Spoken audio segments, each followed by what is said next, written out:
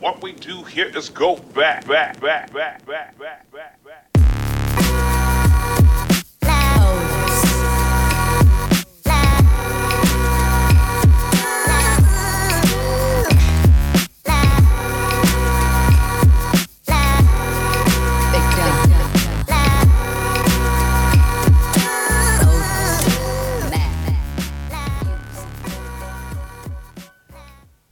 Welcome to the Hustle Sold Separately. We are a weekly podcast dedicated to doers, creators, entrepreneurs, hustlers, CEOs, people in and around the world that are, they're in their thing, they're on their vibe, they're taking chances, they do not play for the status quo, they're probably looked at as crazy, they're probably misunderstood as all of us are, and so too are our guests that come on every week and talk about what they're experiencing in real time. You know, as you guys know, I'm very passionate about not glorifying or glamorizing end success, because everything we do is a journey, and we're all faced with human experiences constantly happening. We're evolving throughout the process of everything we believe in and what we build, and who we were yesterday and who we are today and who we are tomorrow. We're probably like three different people, especially in the day and age that we live in. And so the goal is always to connect with all of you, the listeners, and show like, hey, it doesn't matter where you're at in your journey. You could probably relate to me, our guests, other people, and see that, you know, we're all just connected and we're all going through similar things. And this week will be absolutely no different. I'm Matt Gottesman. You guys probably follow me at HDF Magazine on Instagram. If you don't, please go check it out there. If you want to follow my other endeavors, at Matt Gottesman on Instagram, at Hustle Sold Separately on Instagram. You guys know I answer each and every DM. I reply to every message. You guys are on it and you test me, and I appreciate you guys every week. And also, please, if you have not already, go give a rating and review for Apple Podcasts. Apple does recommend based on reviews, like in terms of, you know, growing this impact. So really appreciate all of you for doing that. And we're going to talk about a theme today that we probably touched on in different angles and different ways at different times, about not living in fear and not being scared to take risks. And every single person deals with fear. So let's just get to the root of that right now. I don't care how macho you are listening to here and saying like, oh, I don't fear anything. Like something somewhere along the line at some point you've dealt with, or maybe you are currently dealing with it, and the mind can mess with you. It is an illusion. It is not real, but it is made real and manifested real when we let it. And so that's a very important distinction of, it doesn't exist until we let it, or we keep giving energy to it. And you cannot be scared to take risks, because often at times that is actually connected to your spiritual path, to your intuition. Your intuition knows more than your analytical mind. And to let go and move in an intuitive state is very difficult for a lot of people, because the body is pre-programmed, as you guys know, as I've said, is pre-programmed. That's not me, that's Dr. Joe Dispenza. Is pre-programmed from our habits and what we've already been through, or our traumas, or our karma, or whatever it might be. And we have to rewire. And so I have the perfect guest to be talking about this today. And her name is Chantel Dubois, and she's the founder and CEO of Dubois Fitness Studio. And and she's also a forthcoming sweat belt line, which we'll probably talk about as well too. But I found Chantel from Goalcast, as you know how Goalcast works. And the moment I watched her video, I had chills, because I just felt her story, probably because I've had my own surrendering in a different capacity years ago.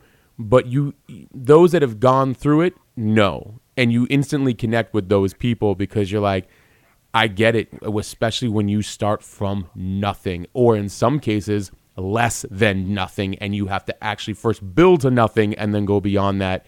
And so I knew we would get along right away. And as soon as I saw her story, just to give you kind of an idea, you know, she's definitely the type that does not allow, you know, challenges and obstacles that are thrown at her to keep her down. She was involved in a 7-car crash. Car was wrecked.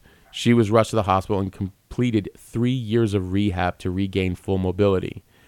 During that time, she became a chronic binge eater that led to her weighing the heaviest at 245 pounds. So as a single mother, she decided to use her daughter as motivation to not allow herself to continue, spiraling out of control.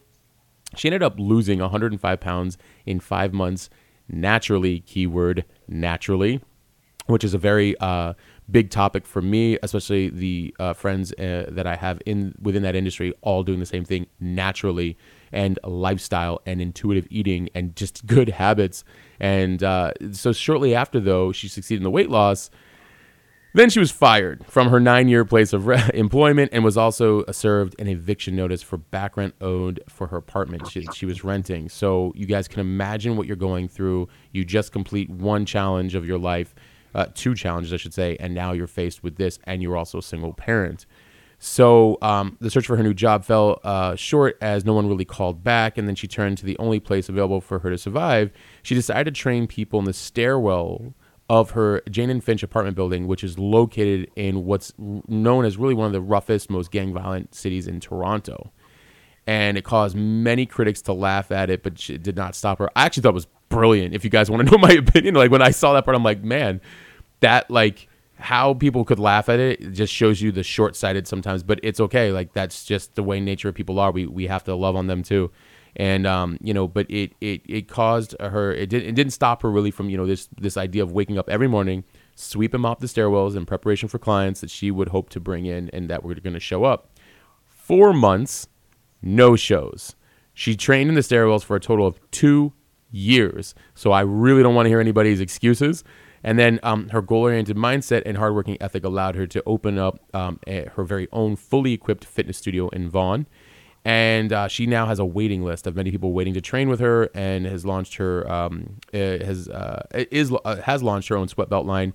She's an embodiment of determination and pure willpower, obviously, and coupled with a very beautiful, caring nature, which has kind of spawned her slogan, because I care. And she's no longer known as the stairwell trainer, although I kind of like it. I meant to tell you that, Chantel. Like I think that's part of oh yeah, you might know me. But it is now referred to as a transformation queen, and certainly because she put that time in. And her clients have gotten amazing results in as little as 30 days. Her journey has gone viral with 5.7 million views as she's in the process of completing her book. So Chantel, thank you for being here. I appreciate having you on the show. Thanks for having me, and thank you for that beautiful introduction as well. Absolutely. I always tell our guests, because they're like, it's interesting when they hear it from the the other side of the micro from somebody else, and I say, yeah, because we're always, as entrepreneurs and creators, we're always go go go go. So we rarely take time to think through the journey ourselves until somebody else replays it back, and you're like, man. Yeah. You're like, you almost got right listening to you, right? You feel it. Like, whoa! You're like, man, who is this girl? Oh wait, that's me. That's exactly how I felt. So I told you before we got on the show, the first question is always the same, and then we kind of riff from there. Walk us through the journey. You can go as far back as you want. Some people start at birth, and some people start at college. It's up to you, but give us the context that will help moving forward as we start kind of talking about fear and taking risk and what stops people in a lot of ways. Okay. My whole life, I lived in fear from the earliest age that I remember, which is 4 years old. My mom physically abused us very severely. I often would go to school with bruises or, dried up blood and that sort of thing. And the teacher would force me to go into the principal's office, and then children's aid would come in. Then all my other siblings would show up. Then we'd be interviewed. And this happened repeatedly throughout my childhood with my mom. And she used to say things like, you're so black, or how you're so black, how you're so ugly, and any little thing I did, I would get beatings for it. One thing with her, though, is when she would beat me, she would tell me to call my dad. So I would call my dad while I'm crying my eyes out, just finished getting licks with a belt, a stick, a wire, whatever it was she could find. And then my dad would always come over right away. So now that I'm an adult, I realize it was kind of like her way of getting his attention. But because of my childhood, I lived in fear for as early as I remember. This caused me to be very insecure. and I shied away from people. I think I carried the persona like I was fine or I was strong, but that was all a lie, of course. Deep down, I was hurting and I wanted to be rescued, but never had anyone to rescue me. This carried on for years. I feel like I was robbed of a childhood. Um, I had to take care of my siblings. They will tell you, like my little sister will say, Chantel is mom, like I made dinner. I was cooking from the age of 4, like big meals, jerk chicken, oxtail, rice and peas, like our West Indian culture dishes I was making from 4 years old on a step stool, no parent home. And this basically was my whole life, even up until I was 12 years old. My mom ended up kicking me out of the house for the stupidest reasons. And I went to live with my dad, and that's when things started to get a little bit better. But I was always trapped within my own insecurities and my thoughts of my childhood. I really felt like I was never worthy of anything. I always felt like I didn't deserve love. And, there's many times I had contemplated suicide as a child. I mean, never bold enough to actually do it, but I remember Googling it. I remember researching it, and like thinking about what I would need to do to properly execute it, but never did I actually, make the efforts to even try and pursue that route. But it was something that always was on my mind. I felt like I had no purpose in life, almost like I was an accident, or, I felt like my mom hated me and she hated the fact that she had me. I felt like she loved my dad and I was the only one that looked like him. The other 3 looked like her. So I just felt like, looking at me was looking at my father or something. To this day, I still don't really know, but that's the best thing I can conclude. So when she kicked me out of her house, I went to my dad's house, and then I graduated high school and I was on my way to go to university. When I applied to go to university, at that time, I had never owned a credit card or ever borrowed money from any financial institution in my whole entire life. I still never have.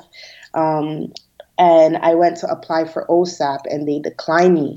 And I was like, how is it that they decline me when I don't even know what credit is. I've never had a credit card. I've never borrowed money. They told me that I was in over $500,000 worth of debt.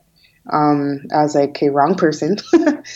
So I got an agent and we did some digging and I found out that my mom had put multiple streams of businesses in my name. Her car was in my name, just a bunch of stuff. There was a moment just before I entered university where my cousin had died. He was murdered. And that was around the first time that my mom and I had communicated again since leaving her house at 12. And I remember signing papers. She was in the hospital. To this day, I'm not sure the real reason why she was in there. And she said to me that should something happen to her, she wants me to sign papers.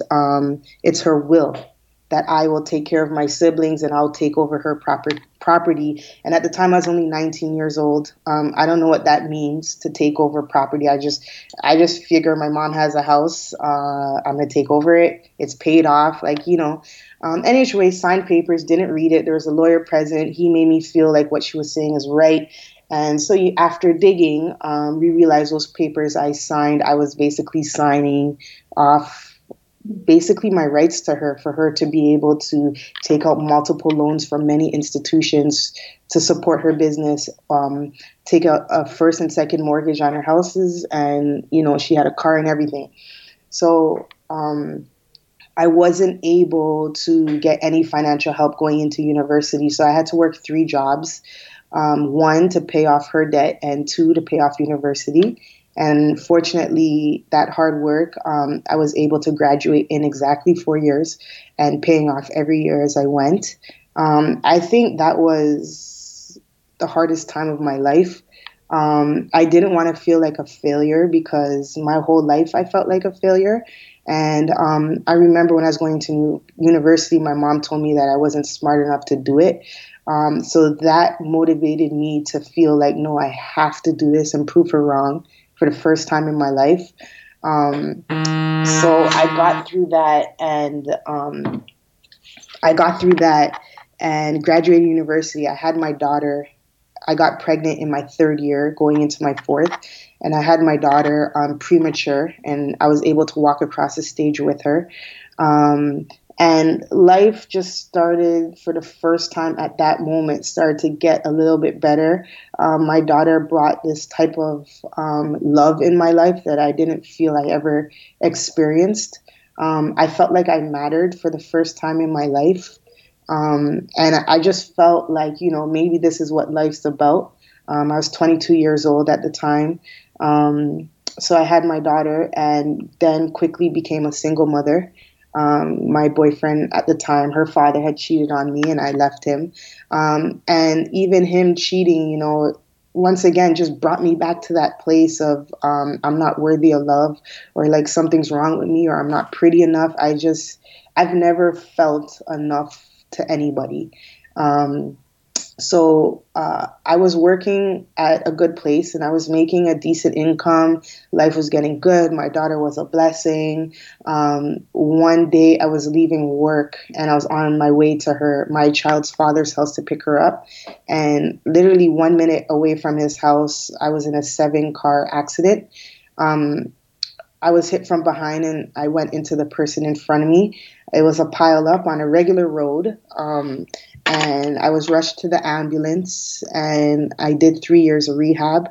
Once again, boom, I felt like that 4-year-old kid, that childhood kid at that time, worthy of nothing. I was bedridden. I couldn't move. Nobody visited me. Nobody asked me if I was okay. Had to do everything for myself as a single mother with my daughter while in pain. It was just another difficult time, and I was prescribed 3 different anti-inflammatories and painkillers, all of which I'd had to have 3 times a day, and I had to eat food with it. So me eating food with it caused me to become the chronic binger that I still am, but I'm in control of it now. So I would wake up, take my meds, and have food, and eventually I started depending on food. I noticed when I ate food, I didn't think about the pain that I was in. I didn't think about my problems, and food almost became like my best friend. I know it's weird, but other binge eaters get it. So I would order like 2 boxes of pizza, consume it all in the night. I would make sure every single day I went to whatever grocery store and got my favorite candies.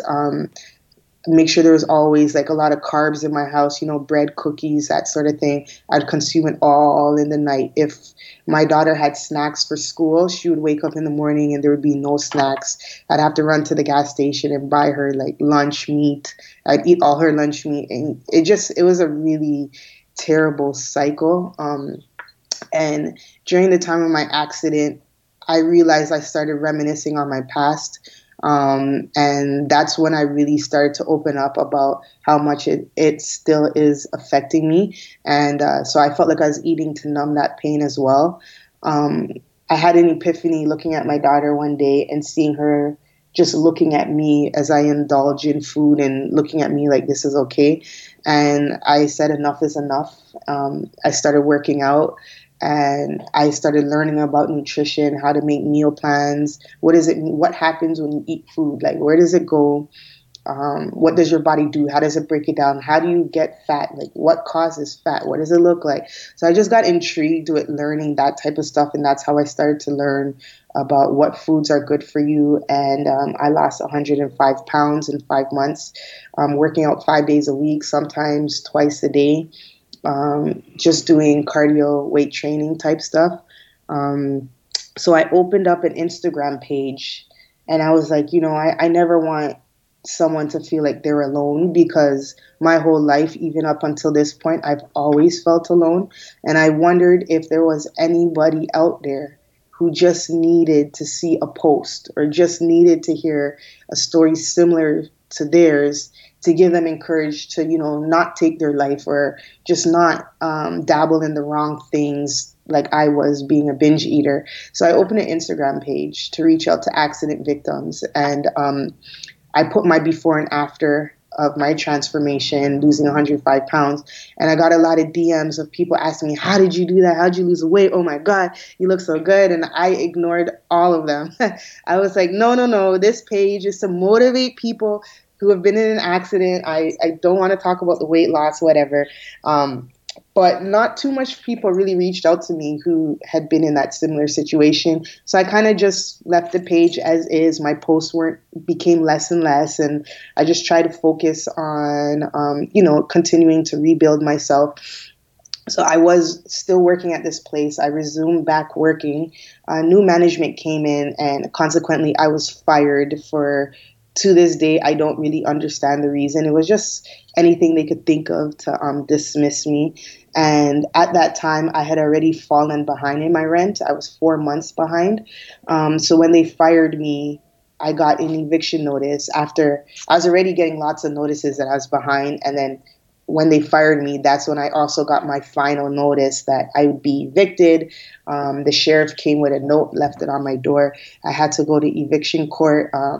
I brought my daughter with me, and I just pled my case, and they allowed me some time to slowly catch back up on my rent if I make a certain amount of payments per month to show that like I'm doing it. So I remember one day I was going to the grocery store, and the elevators weren't working in my building. My building is at Jane and Finch. Jane and Finch is known. If you tell someone you live at Jane and Finch, they're not going to come visit you, basically. Lots of gang violence, just has a reputation of being in the ghetto, the hood, minority communities. And so I lived there, and I parked my car, and I live on the 23rd floor. So I went to the elevators, and there was a note that said the elevators would be down for 6 to 8 months because they weren't working, and they were planning on getting new elevators. So I was very upset because I had to walk all the way up to the 23rd floor with my daughter and groceries. So I went on my route to walk upstairs. So I came through the basement doors, making my way to the first floor in the stairwell. And there's an exit door area between the basement and going up to the first floor. And there's a little space there. The space is as big as a parking lot space when you park your car. It is about that big. So I remember passing that area and making my way to the first floor, and I just stopped. And I was like speechless. I couldn't believe what I had just thought. So I turned around, and I literally just stood there looking at the stairwells. My daughter is pulling my arm like, Mom, hello, let's go. And I was like, hold on, babe. And I just stared at the stairwells. I was emotional. I thought so many things. I started thinking about that 4-year-old little girl. I thought I'd be laughed at. People like pride, ego. How can I train people in the stairwells at Jane and Finch? I then walked back down in that space, and I looked at the area of cleanliness. You know, there was a dead mice on B2 that you can see from where I was standing in the corner. There was a condom wrapper. There was a few beer cans. And, you know, it was completely dirty. You could tell someone had urinated in one of the corners. And then I walked back upstairs. And the whole time I was just thinking to myself, like, I wonder, all those people who DM me, ask me, how did I lose the weight? Maybe I can train them here and they give me whatever they can afford, and I can make a little bit of money to, like, at least make my minimum payments for rent. The next day I woke up and I went to the stairwell, and I just sat there and watched to see the traffic flow. So because the stairwells were, the elevators were broken, the traffic flow was high. People were walking in and out of that area. I also went in the nighttime to see like who's chilling there, because I saw beer cans and all that stuff, and I saw the guys, and you know, basically one of them I recognized, and he basically told me it's called Smoker's Corner. The man them They just go there and they chill, and you always find that little area where you can get together, hang out, and sometimes like they would smoke weed, they would drink alcohol, whatever it is. So the very next day, I went to the store in the morning. I woke up and I got a broom and a mop and I cleaned the stairwells. Then I waited to see what would happen. And once again, there was a lot of traffic flow. In the night, the same guys came, but they noticed it was clean, and I had told them, yeah, I cleaned it. I'm going to start training some people here, and I don't want them to walk out on me. And they were actually very supportive of my idea. So then I'm like, all right. So the very next day following that, I went into the library and I made flyers, and it said, come train with me, learn how to lose a minimum of 30 pounds in 30 days, because that's what I had done. And I handed it out everywhere. I think I printed maybe 60 copies, all in the library, and I handed them out everywhere. I then made sure every day I had a mop and broom, and I cleaned it at 6 a.m. I said that my first class would be available at 6:30 a.m. for the early risers. For 4 months, I sat there and I made sure I was up at 6 a.m. on those stairwells all the way until 8:30, 9 p.m. in the night, and nobody showed up. Not one single person. I felt like a failure. I felt like, what am I going to do? My rent needs to get paid. I started doing a little bit of network marketing that somebody had introduced me to, and I was making a little bit of money, but nowhere near enough to catch back on my feet. And I just felt like, do I belong in this world? Like, what is my purpose? Why am I here? How come nothing ever works out for me? Is my mom right? Like, I'm not deserving. I just questioned my whole existence at that point. But finally, through persistence, somebody showed up. And when that person showed up, I was so happy. I was like, hi, how are you? Welcome to Chantel Fitness, and I trained her, and she lost 35 pounds in 1 month. That was my first client. And one of the reasons why she lost weight is because I cooked her food for her for free. So within the first week, she wasn't following her meal plan. And I knew that that was key into her losing the weight, as well as the workouts that I was providing her. So I told her all she had to do was pay me to buy the food, and I'll cook everything. I'll container it for her, and I'll even deliver it to her house, which I did with my daughter. So every week I made her food, and she lost the weight. So it's funny how what I hated about my life, having to cook for my siblings at the age of 4, not being able to go outside because I had to stay home and cook and do their homework, it turned around to help me in a tough situation. So from posting her transformation, a few others became interested, and the word got out, and before you know it, I had about 5 clients. To me, life was set. I was like, woo, 5 clients, that's all I need. Right. Yeah. I did it, and I was like, I'm going to be here forever, training in the stairwells. I loved it. And it's actually really unfortunate that I wasn't able to see past the stairwells. Like, I felt like that's the best that I probably would ever be capable of doing. And I sold myself very short. And I believed in this idea that I told myself that this is the best job I'll ever have. And I was so happy. Eventually, the stairwells got a little packed because now I had 20 clients, I think about a year and a half in. And people started hearing about me. The buzz got out. All of a sudden, I opened Instagram, and people are making posts about it, and they're sending me messages, which I posted on my page, and they were talking about how unsanitary it is what I'm doing. The stairwell trainer, making fun of me. Who trains in a stairwell? Like, just a bunch of, they were saying how I'm giving my clients steroids because there's no way they're losing weight in the stairwell. The hood trainer. I heard it all. it was very easy for me to stop at that point, and the only reason why I didn't was because my daughter was watching me. She was in the stairwells with me every single day. There were even times, and kids are so smart, there would be times where I'd be like down and I'd be trying to hide it in front of my clients, and she would just jump in and be like, helping them and squatting with them, and it would just boost my energy. She would always say, "Mom, are we going to the gym? Mom, what, don't we have to go downstairs to the gym?" And it's because of her why I stopped calling it the stairwells and I started saying, "Come to my gym." She gave me that little bit of hope and encouragement that, you know what, this isn't that bad of an idea. So eventually I started doing so well with the few clients that I had in their transformations.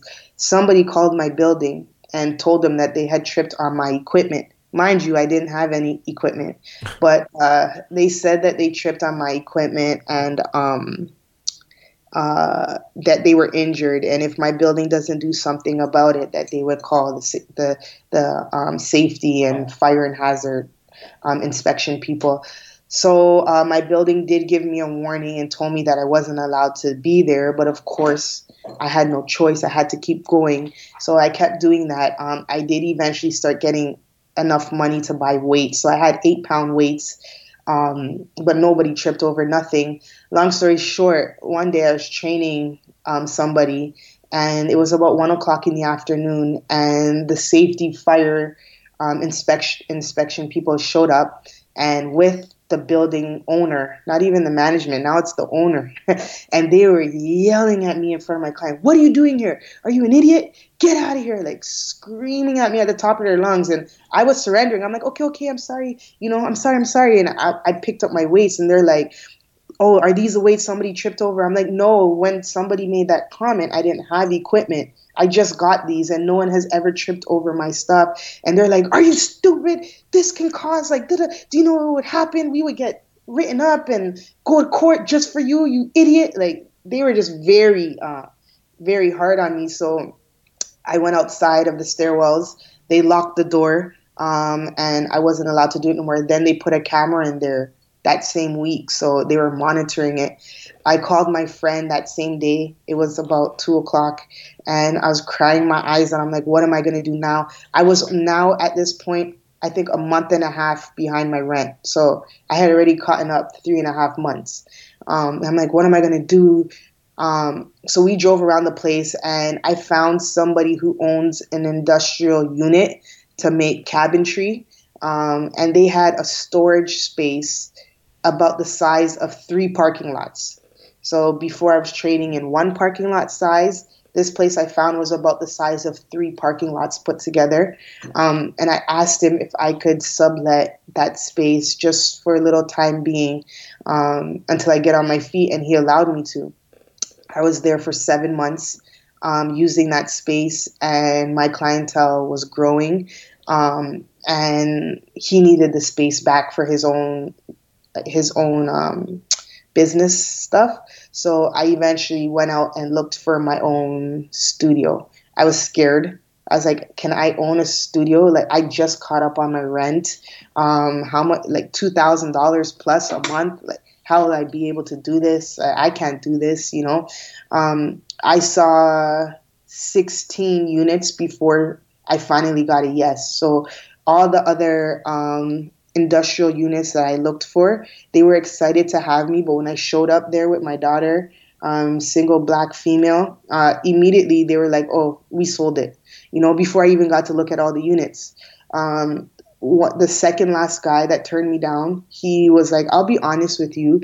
The reason why people are turning you down is because trainers don't make money. It's a field that it's very stagnant, and you're a single young black female, and your address that you're using is at Jane and Finch." So he's like, "I'm just going to keep it real with you because I want you to succeed, and I want you to know what the corporate world is really like, and how much your status actually does affect you. So he's like, show up with a guy next time." So I did. My next unit that I had an interview with, I showed up with a guy. I got the unit. Surprisingly, and it was actually in the worst shape of them all. It had mold. It was almost like I was back in the stairwell, just a bigger space. I had to completely renovate it and gut it out, and that's the studio that I'm at right now. It's in Vaughan. Vaughan is known as one of the wealthiest cities in Toronto. It has the highest rent. And I opened the doors and I had 180 people show up. Show up to my grand opening, and I had provided food and stuff for 60 people. That's how much I was expecting. So when almost 200 people showed up, I was like, what? Fortunately, since I opened the doors, my clientele grew. I now train celebrities. They fly me out to Miami and LA, wherever. I train them, I come back. I do virtual training, and that has a waiting list. So I train people in other countries, all who are of high celebrity status. And then right now, I have a waiting list of over 500 people on it, waiting to get a spot. I've been at full capacity since I think it was September of last year. And I have a waiting list, so it'll take about 3 months. So if you want me to train you right now, the wait time is roughly 3 months. And then I opened my own meal prep company. So I train my clients, I cook their food, and then I transform them. And that's basically what led to the Goalcast video. They heard of my story. I actually, somebody else heard of my story. I didn't know I had a story. I should start there. I had no idea that I had a story. And even when you were introducing me, I was like, who's that? Because for me, I was just struggling, living and trying to get by every single day. And at no point did I even think like I'm building a story or this will motivate somebody. None of that was in my mind. And a lady approached me and told me that I should go on Speaker Slam, which is motivational speakers go there, they tell their story and they get a cash prize. And I was like, well, I'm not a motivational speaker. I've never had any formal training. And she told me everyone who goes on it has formal training, but I should still try. When I heard it was a cash prize, I was like, absolutely, because at that time I was still trying to get up on my feet. I went there. It was 10 of us that told our story. We only had 3 minutes to tell our story. If you went over 3 minutes, you're disqualified. I was the second last person to go on stage. So I had to sit there and hear all these phenomenal motivational stories. And then me with no training, all of them have motivational training. They knew how to engage with the audience. Their voices were projected. I stepped on the stage. I was quivering. I was like, hi, So I told my story in 3 minutes. I ended up winning that competition first place. And I also won the Judge's Choice Award.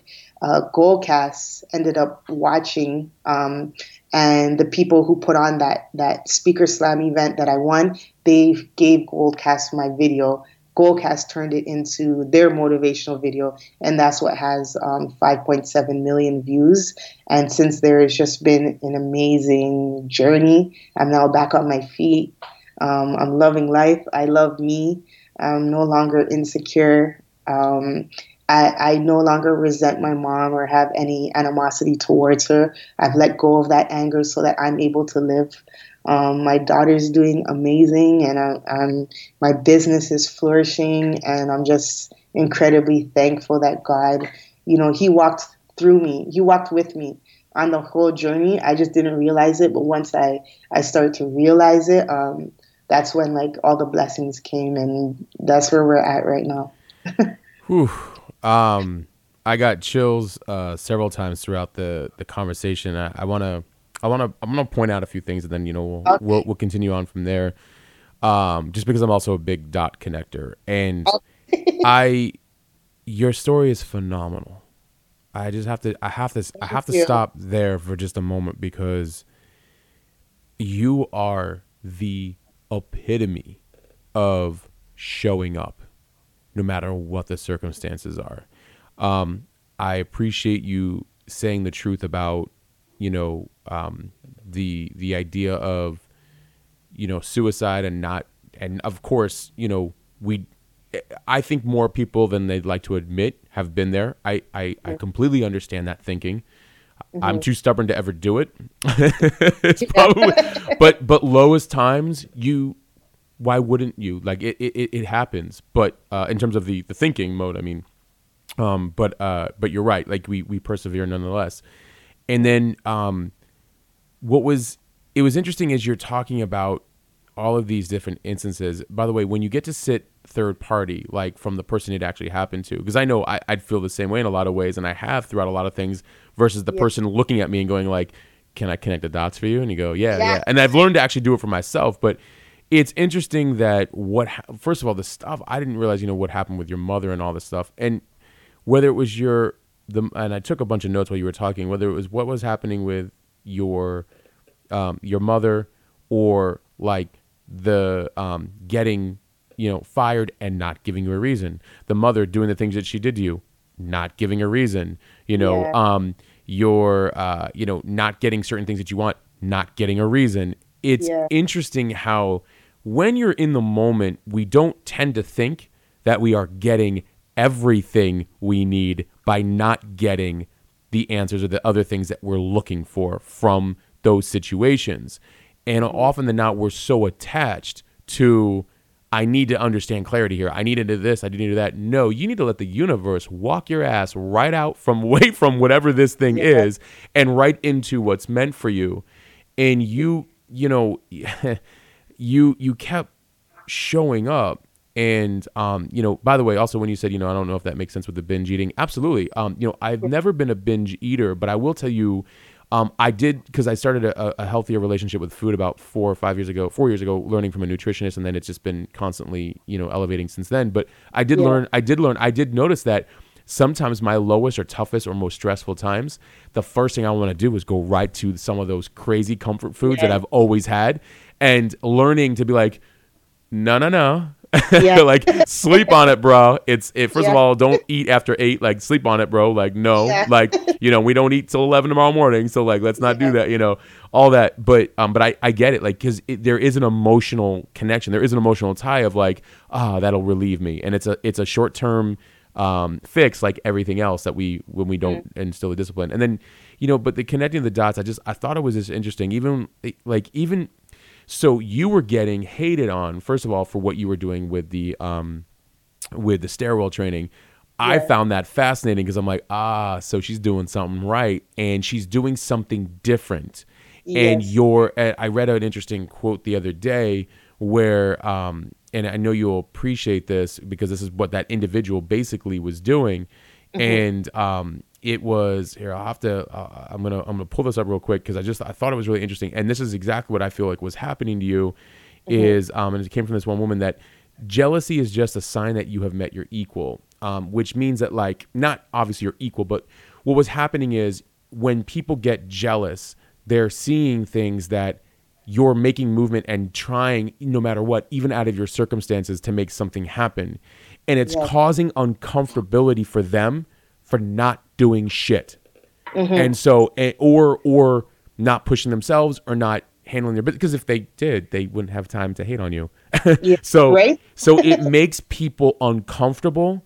And then on top of that, let me throw like whatever I can to like make it, push it down even more. Oh, look at how this girl is training. Look at, what she's doing, all this other stuff. And for me, all I kept thinking was, I actually think that the conditions that you were training people in, this may sound weird, but my thought was, wow, think about the grounding you're putting a person into, in terms of they're getting this kind of like an environment that is both humbling, but also like, hey, away from the fancy schmancy like gyms in a lot of ways, and being more like, let's talk about what hard work really looks like, and in what conditions, and like, let's have a grounding moment, like life in it. Like, first of all, think about the reflection that the person can have, being like, wow, okay, like, I have to work for it in these conditions, and also like, look at what conditions can be. I'm so grateful. So now I also get a mindful, lesson on top of that. So I looked at it as like, you got it. Right? You're training, like, it's like The Rock training, like, hey, no, this isn't gonna feel good, And so seeing that connection, at least that's how I started interpreting it right away. And then for them to call in, people to call him like, tripped on the equipment, tripped on this, like, for me, the connecting of the dot there was like, oh, okay, the stairwell you outgrew. And I always have this kind of picture I'm also very spiritual, as you can tell, like an energy. And like, I feel like you got like this council up above that's like, Chantel's done with that, but she's a little attached right now. And if we don't move her out of there, she'll just stay there. And so it's sort of like, let's give her something that's really annoying and disturbing. And that she'll just have to be forced to move out, because I feel like the other side of driven people, right? Being driven and being entrepreneurial and being creative and being a loyalist and being resilient is we will stick through something all the way through the end, even if the end already happened. Yes. And that was like, for me, I realized like, oh, I better get out of the way. Yeah. Like, I'm so sorry. So like when it becomes very resistant, I'm like, oh, okay. Yeah. The Matt trying to control the situation needs to step back, and you're gonna do what you're gonna do. So all right, let's do this. Move me. And learning to move through it without, like, now I smile more because I'm like, oh wow, there must be some really epic stuff coming, and it's true. And here you are. And so that's where, and again, like, notice how they called it in. You were told to leave. You didn't leave. Now the cameras are in there. So it's sort of like, okay, she's not leaving. We're going to up the ante. She's not leaving. Yeah. We're going to up the ante. And then finally it gets to a point where it's like, yo, you got to go, right. And I think that's how, so there's just so many dots when you look back at to like what's really going on versus the way the mind sometimes perceives what's really going on versus the energetic state of what's really going on to move us forward. You deserve every bit of what you have now and more. And my opinion is like, you're so at the beginning of how much more you are about to receive that like, I'm glad I got you when I did on the podcast.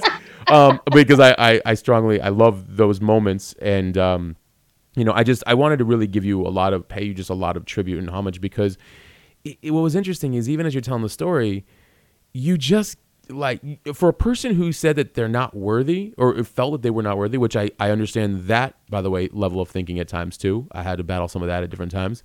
For somebody who felt that at times was not worthy or not enough, you kept going. So like, it's interesting, the parallel between not feeling worthy but constantly showing up and figuring it out. It just goes to show you that, like, the difference between the mind and the spirit are two totally different, like, So I had to give my little connecting the dots, just because I really loved listening to your run there. It was amazing. And I feel like there was so much going on in that story, and you just, from the mother part, like, that got me, and that was at the beginning. I was like, oh my God, like, you just, but you just kept like, all right, so now I have to do this. All right, so now I have to do this. All right, so now I have to do this. But you're right. You made a good point, which was, when you're going through it, and I agree with you. Why am I here? Like, why is this, like, why do these things keep happening? Why is it that no matter how hard I show up and do this work, this then happens? And then you see other people who, like, this sounds bad, but we also, once we learn to break judgment and comparison, all that other stuff, which is also a beautiful, thing to do. We can look at other people in other situations and easily go, wow, less talent and more hype and more visibility, more everything. And that's a whole other game as well too, until we learn to be like, no, you know what, like, everybody in its time, everybody, however, like, meet people and love them at wherever they're at, even if they're hard to love, they probably needed the most, like, that everybody's got a soul journey. So, and so for what's coming for you, not surprised. And this is the moment that I also hope, as an entrepreneur, you also enjoy the time. You learn, because I feel, and this is a revelation I recently had, is that we work so hard for so long that we also forget what joy feels like. That we feel guilty. We feel guilty about having joy. So what do? Because we've only been doing is working hard. So we keep working harder. Yeah. And so I hope to start enjoying everything you're doing right now, and now breathing. You know what I'm saying? I've actually been thinking about that, and even with my assistant, which is weird that I even have people working for me now. But I told her, I'm like, this summer, this year, moving forward, I just want to enjoy life. I take days off now. I pass the torch, whereas before I had to do everything. I need it done my way. I need to make sure, because I always had that fear of things falling. You never know when you stop getting clients. So I always wanted to have everything in my control, and I now pass off the torch to others and trust that they're doing it right. Of course, keeping an eye, but allowing others to come in and help you so that you can have some time to yourself. Yeah. Yeah, it's so true, because I feel that the journey which you just went through shows you why the journey is the most important part. Otherwise, why would we keep working for, like, then where does the joy actually come in? And, it was interesting there's a guest about 2 weeks ago on the podcast who he has a 3-year waiting list. And he was saying, but it's interesting. He's like trying to balance to make sure that I love what I do. I just don't want to become a slave to what I do. Yeah. I was like, ooh, like, it's true. I understand that. So now we learn the next level of our life, which is like, okay, how do we actually also really run this like a business to where it's also life design in the middle of all of it as well, but you're there. So I think it's fantastic. Now, how you talked a lot in when we were talking a little bit before and through email and stuff like that about seeing the beauty in everything. Have you during the training part, was it before, during, or after, or all, in terms of like starting to see the beauty in everything and how that also played a role into like your constant resilience? I started to see the beauty in what I was doing when I won that Speaker Slam competition. Prior to that, I didn't see anything at all. I just was working and trying not to get kicked out of my apartment. And I had my name on a women's shelter, and I was gonna get a spot soon, and I was just like, no, I gotta work and pay my rent, so I don't want that women's shelter to call me. So I had like a deadline date. So I was just really hustling and grinding and trying to survive. So it wasn't until I did that Speaker Slam and people taped it, my story, and when I won, and they put it online, and I started watching it. And I was like, what? Like, I didn't even understand what I said, that all that was happening. And then I realized, some of the most beautiful things are disguised in dirt or disguised as a stairwell. The stairwell is set the platform for what could be a multi-billion-dollar company. And you have to be humble enough. You have to put away your pride and your ego and be able to downgrade in order to upgrade. And I did that out of survival. But now that I look back, for me, I always say the stairwells is my gem in the rough. Diamonds are made under pressure. Diamonds are a lump of coal made under pressure. And for me, that's what the stairwell is, and I think a lot of us have those diamond in the roughs, but we look at it and we're like, no, I'm not going to do that. People are going to make fun of me. Like, other trainers aren't training in a stairwell. They're in a nice gym at Good Life or whatever prestigious gym, or they own their own. How am I going to go in a stairwell and, compete with them? And I think a lot of times too, we're always looking at what other people are doing. And then we don't want to, downgrade ourselves because in comparison to everyone else, that's silly or that's dumb.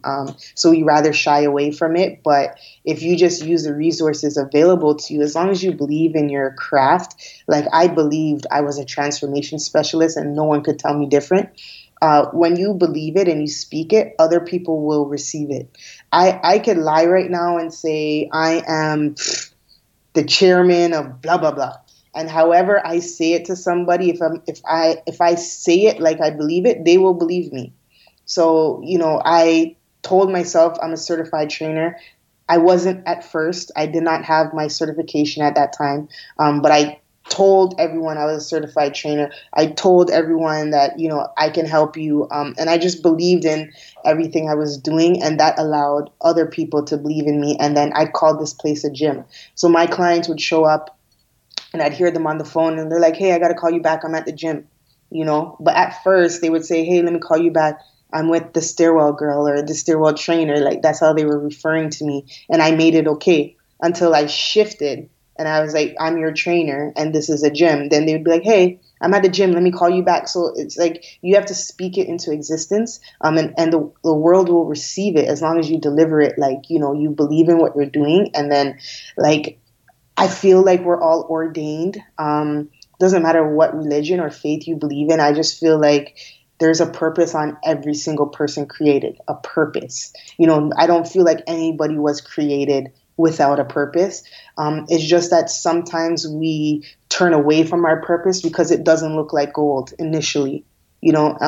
And for me, I've been an athlete my whole life. I've been cooking my whole life, and you know, I ignored it. And you know, I have my securities license to do financial mutual funds, and all that. That's the route that I was trying to pursue. But I've always been an athlete. I've always been into like fitness and that sort of thing. That's been my calling from the day I can remember. But I ignored it, and you know, it's almost like God forced me to accept my calling in my situation. He got me fired, and you know, I opened up a page still not for fitness, but God had people inquiring about fitness, trying to open up the light bulb for me, and I ignored it. I shut them down.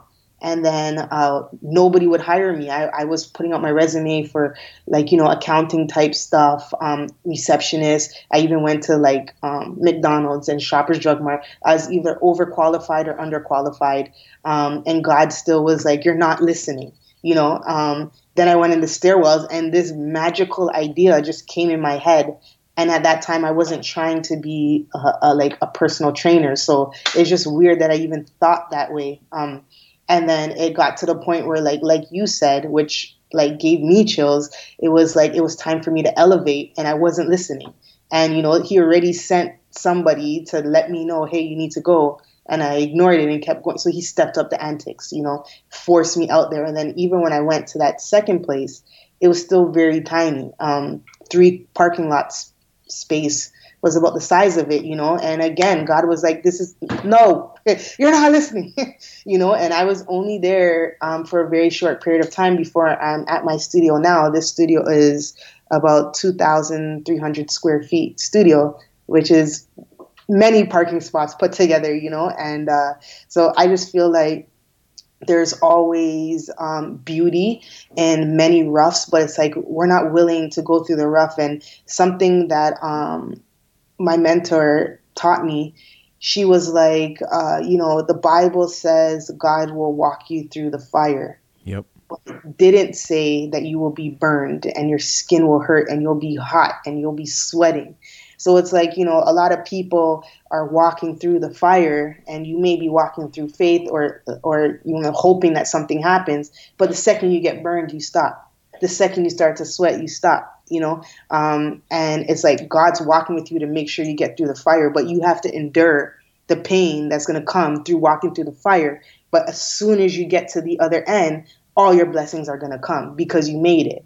So it's like sometimes you have to like drop the ego and stop comparing yourself to what other people are doing, like you said, and see the beauty in what you have and then make it your own. And then, you know, sky's the limit if you do that.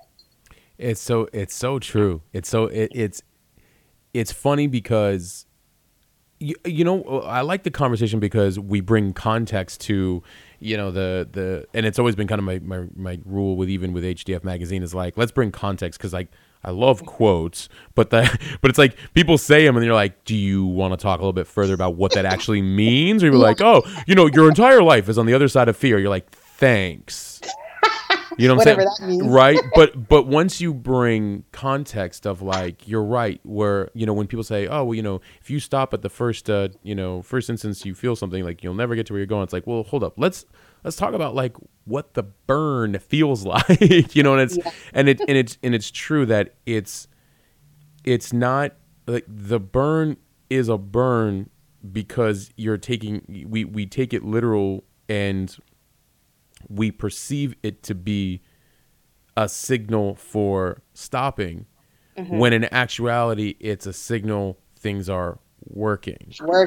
Yes. And it's so, I mean, the mindset is so it needs to be conquered because it, when the fear body kicks in, it totally distorts the picture on purpose and versus the like, no, like stick it through.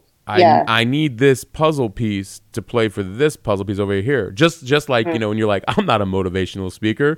Yeah. Well, 5.8 million views later, and here's my whole take on the whole motivational speaker thing too, because I love being motivational. I do also love being about the work that goes into anything, not, hustle, even though I use the word hustle is really more about doing the work for anything in your life. But motivational is sort of like, how you like, gotta be a certified speaker and you gotta be this and you gotta be that. No, you don't.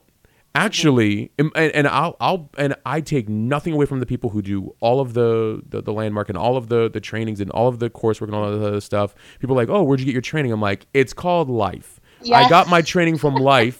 I found most of my voice. I'm still constantly working on more of my voice, and I'm willing to share it with the world. And if your group of people over there that don't want me because I'm not a certified motivational speaker, these million people over here that I get to interact with daily, you know what? They actually don't mind. So I'm cool, like, because I got my tribe. And I think that it's just about having a voice, and knowing your voice, and then sharing that with the world and sharing who you are with the world in its entirety, right? And so I appreciate how you you took fear and you're really like, F you, and I just, I think it's been phenomenal. Okay. So here's something, when it comes to, because as long as we're living and breathing, there will always be risks to take, lessons to learn, and new paths to cross. Like, so now, given everything that you've been through and seeing the fruits of your labor, how now do you look at risk and taking risk now? I mean, I'm sure, obviously, because there's always like bigger and bigger risks. But like, do you have a different like mindset about it in general? Are you almost kind of like, oh, let's just do this? I'm more like, let's do it, but I tend to get very scared, but I'll still do it. I have a big fear of losing everything and being broke again, because that was such a scary place. So I will overwork and I'll make sure and I'm just always running on overdrive. I've recently scaled back once I realized that I have a new fear that's holding me back. And that's why I've kind of passed the torch off to my assistants and everyone else who works for me. And now I'm not as scared. Of course, a little piece of me gets a little nervous, but I'm more like, let's do it. When celebrities first started reaching out to me, that was another big fear, because I started questioning my capabilities, even though I know what I'm doing and I've transformed thousands of people. I all of a sudden the celebrity calls me and I'm like, and they're asking me questions. I'm like, I don't know how to answer it. But I've let go of that as well. And I stopped looking at people as like superior or like, holier than thou kind of thing, and just started looking at everybody as people. We're all people, whether we're high profile or not. And that's why my slogan is because I care. Like, I care about everybody, whether you're a celebrity or not. And I won't treat you like you're a celebrity either. Like, I yell at them.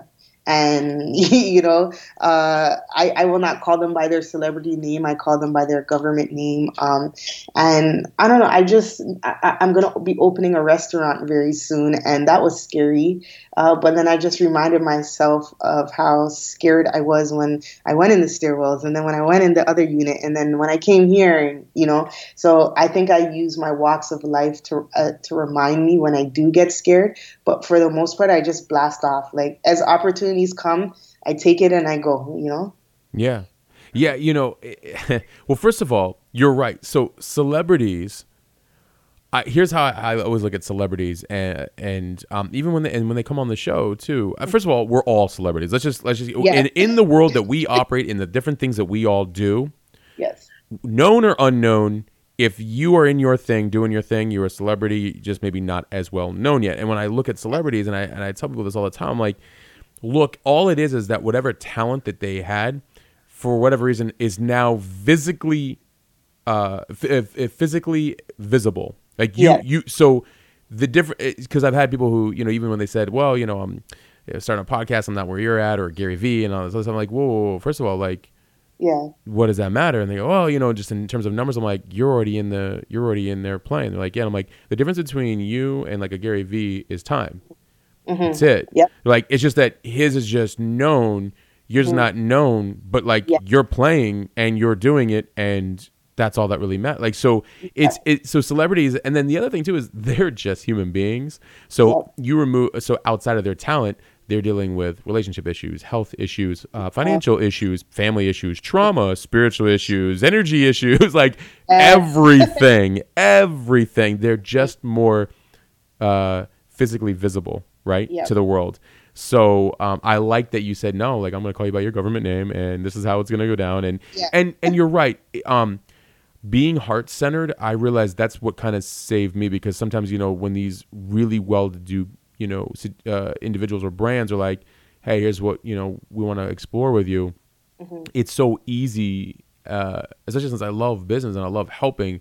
It's so easy to, almost kind of want to be like, either prove yourself, overdo, well, can I do it all, and all this other stuff. And then it's like, but when you fall back into like love, because like you said, because I care, when you fall back into love and you're like, you know what, I want to help, and to the best capabilities that I can, I actually have what you need. Yeah, no doubt, no problem. I just want to make sure that, we're aligned right, and that, we both get the benefit out of working with each other, and appreciate the time that we spend with each other. And like, when you approach from that standpoint, it's like, and I think that people like appreciate that even more, especially in the world that we live in, right? Because like, you taking the time to be a certain way to these celebrities, when like, I'm sure it's so easily they can contact somebody in LA who's like the celebrity trainer already, who's got a different vibe and is Hollywood, whereas you're just like, yo, I just want to work you, and I'm going to work you, and are we cool? They're like, yeah, cool. Now you need to drop and give me 20, and this is how it's gonna go down.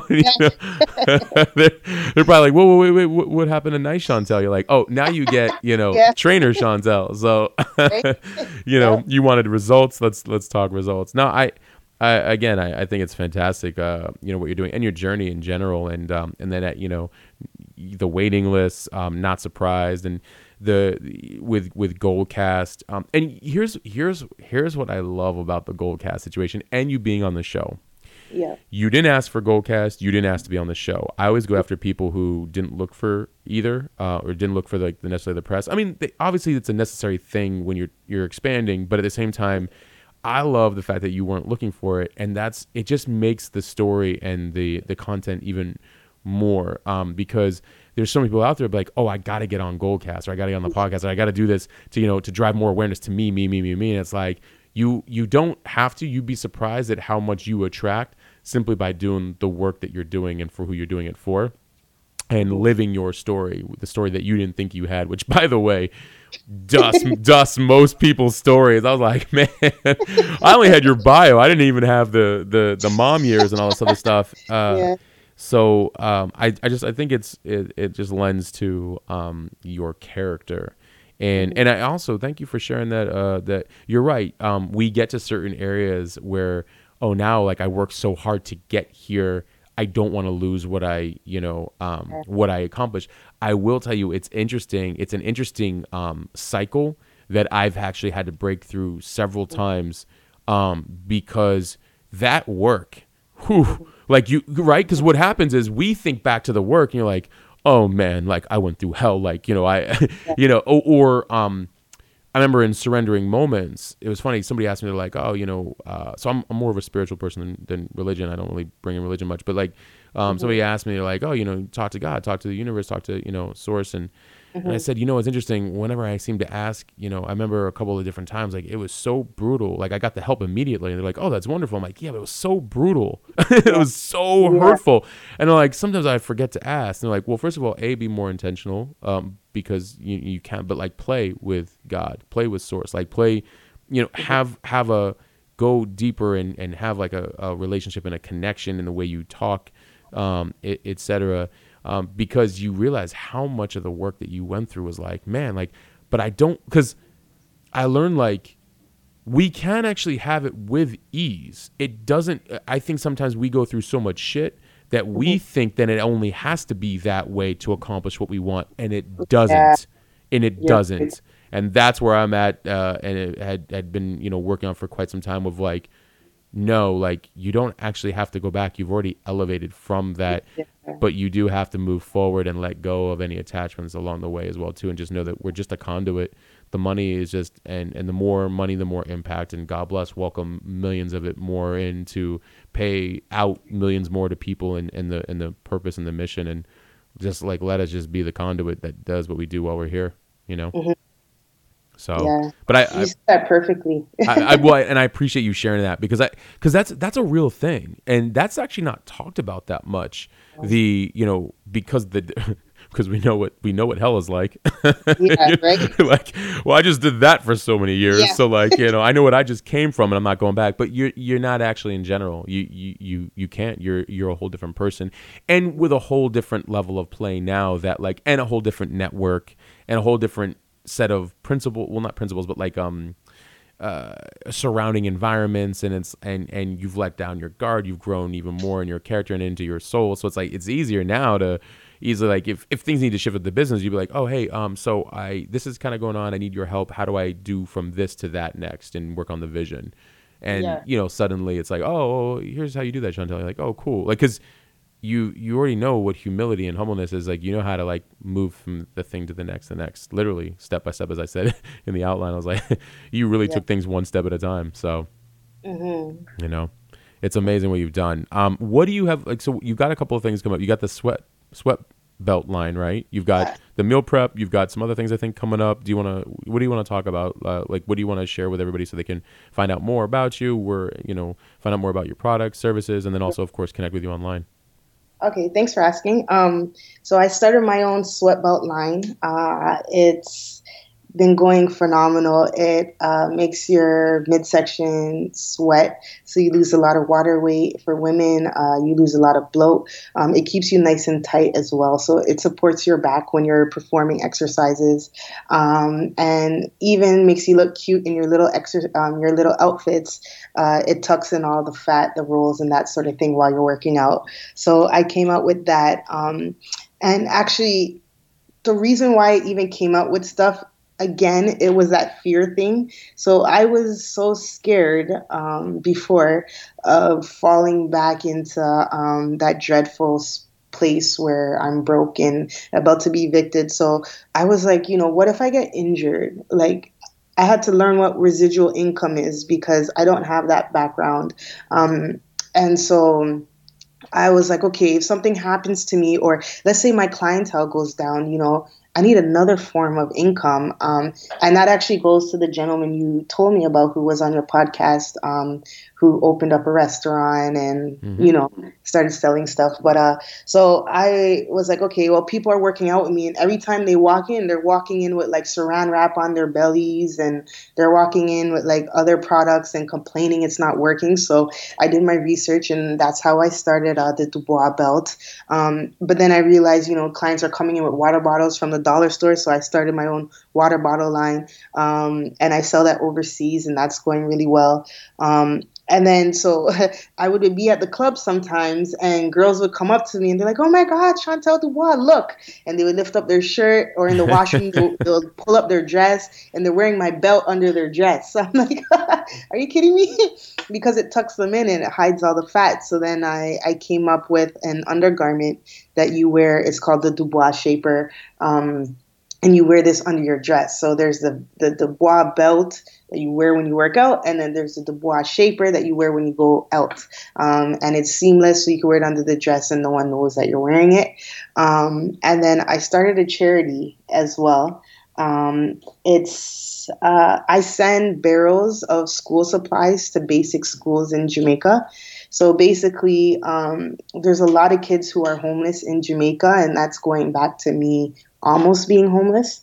And it was important to me that one of the big things I always preach about is never forgetting where you came from. So being from Jane and Finch, and my background is Jamaican. So every year for the last 3 years, 3 different periods of the year, so 3 different times, I send down barrels full of school supplies to basic schools. So what basic schools are is basically like somebody in the community took a bunch of kids and made a school. So it's not like what we call a school here. A lot of the times they don't have chairs, so they sit on the floor. They don't have a chalkboard. They don't have a pen. That sort of thing. They don't even have a roof over the building. It's just like a scrapyard type of looking building. So me and my friend, we started it. So I send down 6 barrels. We have 18 schools that we send barrels to, and each school gets a minimum of 6 barrels. I just sent one last week, and my partner is down there, so we went Instagram Live and we showed it. So that particular school is called New Horizon. It's in St. Catharines, and we sent them so they got a chalkboard, they have desks and chairs now. We also send down water tanks. So in Jamaica, the water stops working for days upon days. So you need a water tank, like a backup supply. So we sent down water tanks. And then I send down bus money for the kids to be able to get to school. And then like their basic needs, soap, food, like canned foods that won't expire, books, pencils, backpacks, socks, underwear, and uniforms, that sort of thing. So I just sent 6 barrels to this school. It's 3 years in the making. And for me, like when I went Instagram Live, I got emotional and broke down on camera because like I just see so much of myself in them. Although, you know, they're explaining and you can see their situation is a lot harder out there. But just to know that you're a child or you're a single mother and, you know, you live in a house that doesn't have a roof and you're trying to give your kids education and you can't even afford to put them on a bus for $1 to go to school. And even when you do send them to school, they don't even have food for lunch. And, you know, how can a child learn if you're hungry? You know, all you're thinking about is the hunger in your stomach. You can't focus properly. And then the kind women who in the community sacrificing their time for free to teach kids, and they don't even have a chalkboard, they don't have a paper, they don't have pen, you know, to supply the kids. So I became passionate about that, and it's been 3 years now. That's my biggest love right now, is helping that out. My book is ready. It's on its second stream of editing right now. I already have 80 people's money for the book. So people just started pre-ordering the book before it came out. Really excited about that. And yeah, that's about it right now. That's amazing. That's about it right now. What are you talking about? But there's so much connectedness between your passion for people and then now also in the giving back. Like it's all very connected for you. And again, like that's what I'm talking about. Like that's why, in a way, you know, even the fear sometimes that can creep in about, going back to where you came from, like you can't, because you've already activated the talents and the purpose. And so like, the more you're giving, the more that's spiraling in. It has no choice but to come in. Yeah. And so it's cool. And then what do? Charity. And it goes right back out, and you're involving yourself in matters even far greater than you. Yeah. And that has exponential impact as well too. So it's awesome. You're awesome. Where can people find you online so they can connect with you and like DM you and all that stuff? Yeah. So my Instagram is Chantel Dubois. It's SHONTEL TELLE_D as in David, U, B as in Bob, OIS. So Chantel_Dubois, and that's my name on Facebook as well. And my website, chanteldubois.ca. Yeah.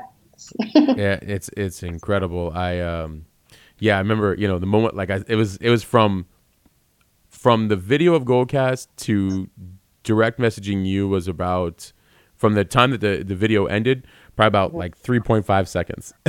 that's how fast. And you were patient with me because you're like, hey, like, I'm still interested. Are you around? I'm like, oh, I'm so sorry. Just life, family stuff. But Yeah. but it was just incredible. And I was just glad that to connect with you and be able to have you come on the show and tell more about the background and also give you that, like, and we're going on about an hour and 20, so you were close to the longest episode, not yet, but I think it's just phenomenal because you're also very relatable, and I think that's so important for an audience to hear, like, okay, first of all, I have no excuses now.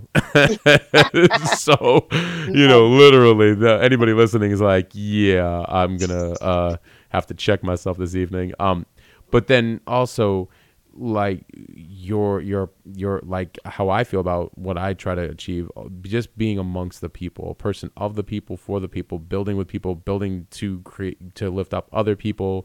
And I feel that kind of connectedness, like that's infinite.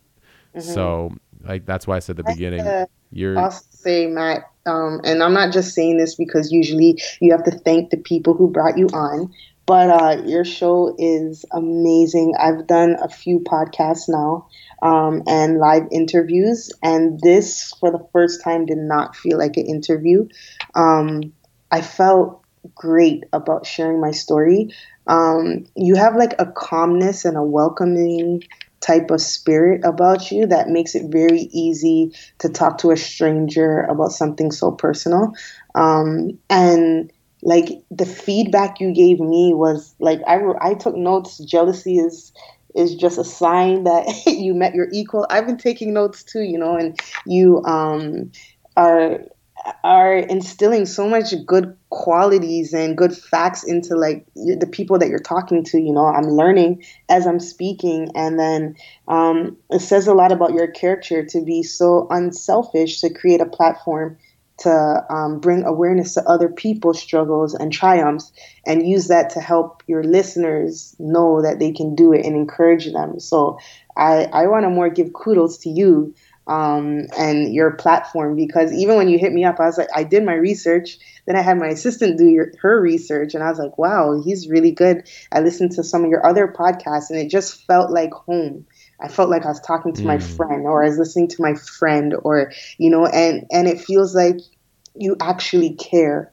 Like, it doesn't feel like you're trying to get my story and get it out before everyone else, or you're trying your best to create the best platform. So, compared to your other like competitors or whatever, it felt like you actually have a platform and you want to bring people's stories out to help motivate your audience. And, it's like paying it forward in a sense, So I want to more thank you for having me on the show and reaching out to me to bring me on. Oof, I thank you. I truly humbly receive that a lot. And, I think, I know it's important, first of all, as people who come on the show, we're conscious creators just having a talk about real life with each other and having that space to do so, because I feel that then energetically expands into everybody listening and being like, hey, like, we're no different than you. We're just in different phases. And, where we get tripped up, some of the listeners might be like, oh, that part's easy for me. You know what I mean? Like, they get tripped up there. Oh, that's cool. And so I feel like it also connects more people. And then, it's funny because in the beginning, I fought not doing a podcast, but the audience kept asking, people kept asking. I literally had the resources that were like, hey, you want to use our studio? Like, when are you going to do a podcast? I'm like, I'm not doing a podcast. And then finally one day I walked in, I'm like, all right, I'm going to do a podcast, and they're like, all right, let's do this. And, and I the thing is, because I didn't want to be I think it's fine. I think you have a theme for everything out there, and I think it's warranted to have a theme for all kinds of different, tribes and communities and all that other stuff. I just knew that I didn't want. What I saw is that you saw a lot of the marketers. They all kind of bring each other, and all these different people. What they all do is they all bring each other on each of their podcasts. So they're all kind of like the same, but they all then help grow each other's following, their social, their email list, their everything, like numbers. And I was like, nah. I was like, I'm gonna go a whole different route, and I want people across industry that are just willing to just go all in and talk about the realities of what they truly believe in and what they're building. And then that has a ripple effect. And it's cool because when I share with my community your story and you share with your community this podcast, like the same thing we both share, we now like co-join each other's like people like and you'll see like I'll have people who will run to your page that are like from my tribe. They're like, hey Chantel, like I heard the episode, oh you're awesome, thank you so much, etc. Like and then vice versa. Like literally I have people who hit me up, they're like, hey, I've been following Chantel for so long, dig the podcast. You start to bring the world together more, I think, in a different capacity. Positive way. Long game. I love Gary Vee. Long game. But more importantly, just having these kind of conversations, I think are also very therapeutic for us and for others. So cool. 100%. Awesome. I appreciate having you on. Now, the other thing too is just to let you know, it is a journey-driven podcast. So I always tell our guests, like whether it's 6 months from now, a year from now, whatever, you want to come back on, you want to talk about another theme. Now that the audience knows you, we can like go all in and just like on a theme, etc. You're more than welcome to, because obviously we know even like 5 days from now or 30 days from now is like, something, a whole life can change. So you're more than welcome to come back on anytime. And this will be up probably on Monday. And so everybody will hear it worldwide. And, I appreciate you being on, and thank you so much for sharing your story, and your whole background was phenomenal. Thank you. Thank you for receiving it. Absolutely. Sit tight. I'll connect with you here offline in a second. But for everybody listening, really appreciate you guys. Make sure you check out, it's Chantel, SHONTELLE_Dubois. D as in dog, U, B as in boy, O, I as in igloo, S as in Sam. Chantel_Dubois on Instagram. She's on it when it comes to messaging with people, and she's just doing phenomenal things. You heard it here first. No, she's there. That's the shameless plug that you were talking about. That's the shameless. But more importantly, I'm glad I got you. Because I sense even the busyness even more so coming, and so I'm glad for you to respectfully give me that time. And guys, everybody listening, everybody goes through fear states, as I mentioned way back at the beginning, and it's only controlling us if we let it. And I find that by movement and like just trying new things and moving out of that sitting pose of downloading any kind of fear and moving into some sort of a movement somewhere, making something happen, will also distract your mindset away from, having the time to think about the fears. So, try that as well. As you saw, Chantel just kept moving. That was the whole point. It was like, this isn't working here, and either I'm moving or I'm being moved. And that's how you either have to move or you have to receive the help of you being moved out of your current situation and into more of your greater purpose, and allow that. And the more you allow that, the more things will kind of flow that way. So appreciate all of you listening. As always, please, hit us up if you have any questions. You can contact Chantel and also chanteldubois.ca if you go to her website and her programs and whatnot. And you guys know I always answer your guys' messages if I can. So hit me up, and appreciate all of you guys. For the Hustle Sold Separately, we are out.